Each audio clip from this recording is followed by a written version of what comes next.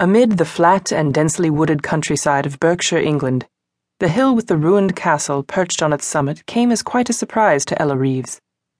For half an hour the slow train had been grinding through more or less uniform landscape, splashed with the usual offerings of cows, sheep, and June sunshine. And now there was this. Elva found the hill a relief in the monotony, and contemplated it with interest.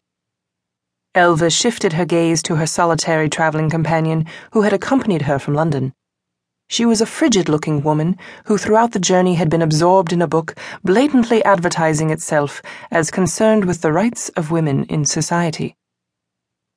"I'm on my way to Colden Manor," Elva said. "In the letter I had from there, giving me directions, it says that Theston Mount can be seen from the manor. It's a sort of landmark, I understand." "Theston Mount can be seen from anywhere in Colden Village," the woman answered. "I ought to know. I've lived in Colden all my life." Pause. "From your accent, you are a Midlander." "Selly Oak," Elva said. "That's just outside Birmingham. My name's Elva Reeves." The woman's glacial eyes wandered up to the girl's single big suitcase on the luggage rack, then back to the girl's face. Beauty, as such, was not a quality that appealed to this torch carrier of women's rights, but in this instance, she had to admit that it was present. Elva Reeves had more than her share of looks, and yet did not convey the impression that she was aware of it. There was about her a quiet simplicity, underlined by the undecorative cotton frock she was wearing. Her hat was modish enough, but inexpensive. Her coat, on the seat beside her, was ordinary. "I am Agatha Dunwoody," the suffragist stated.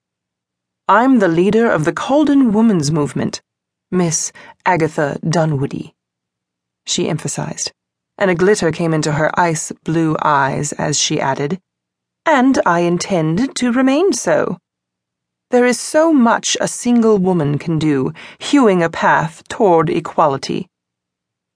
"Well, yes, indeed," Alva agreed, in polite wonder. "Are you a relative of the Coldens?" "No, I'm the new parlour maid. That is, if my work is suitable.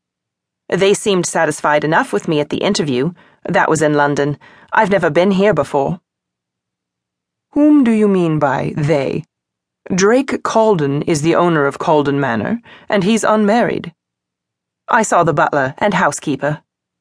"Yes, of course. Mr. and Mrs. Carfax, the butler and housekeeper, are married. Been at the manor many years."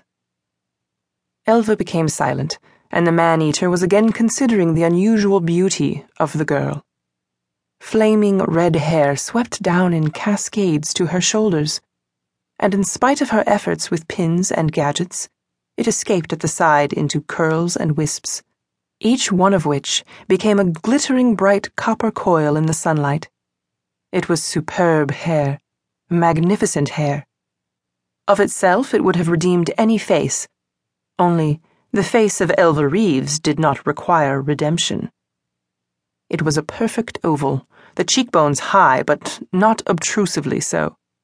Instead of the colorless complexion and pale blue eyes which frequently matches such hair, there were deep violet eyes and delicately pink cheeks.